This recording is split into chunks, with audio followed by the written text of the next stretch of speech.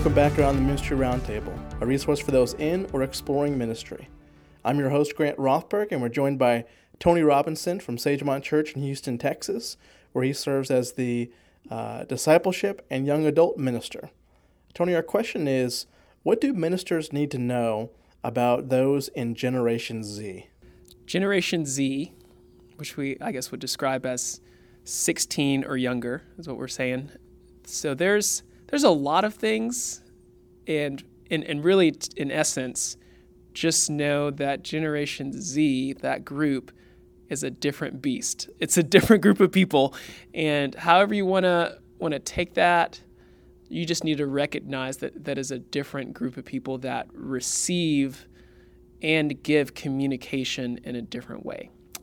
So the things that I've thought of and things that they're going through, again, it's just very different. One of those things is that their awareness of life is getting younger and younger in terms of, and what I mean by life, I put that in quotes, but I remember sitting down with a family a few months ago, and they were talking about how with their youngest daughter, she's in 6th grade right now, and they were going to sit her down, I think, at 5th grade to do the whole talk about, puberty and sex and all that stuff. And it just turns out that they had already missed the boat.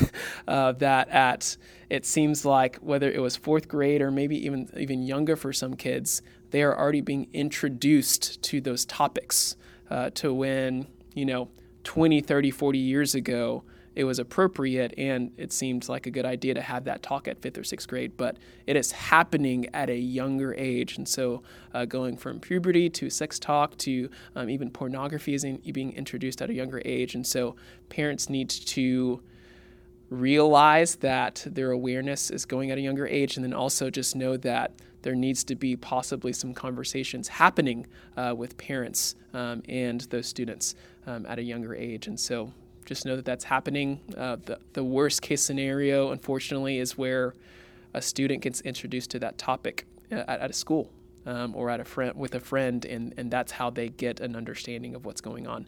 And so it's difficult to be ahead of the curve on that, but just know that it's changing and it's getting at a younger age. The other thing that is important to know is for that generation, the social media matters. And I know that for the older generation, and even for me as a millennial, we kind of, have this idea that, social media is, bad. I downgraded to a flip phone. So like I'm all about, try and, slow down and cut off from technology as much as possible. But just for the longest time, I've seen it, and the older generation has seen it as just a crutch or just a negative or a hurdle that we need to overcome for that generation. And instead of seeing it as a hurdle, it may be helpful to change our viewpoint and to see it as a resource and a way to communicate and connect with them.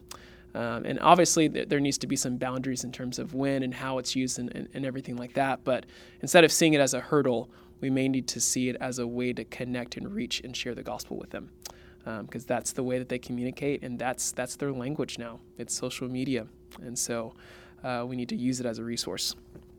Now, the last thing that I would say is that the stress and busyness for someone that's in a Generation Z group, it is at alarming rates than what it was 20 years ago, or 30 years ago, or 40 years ago.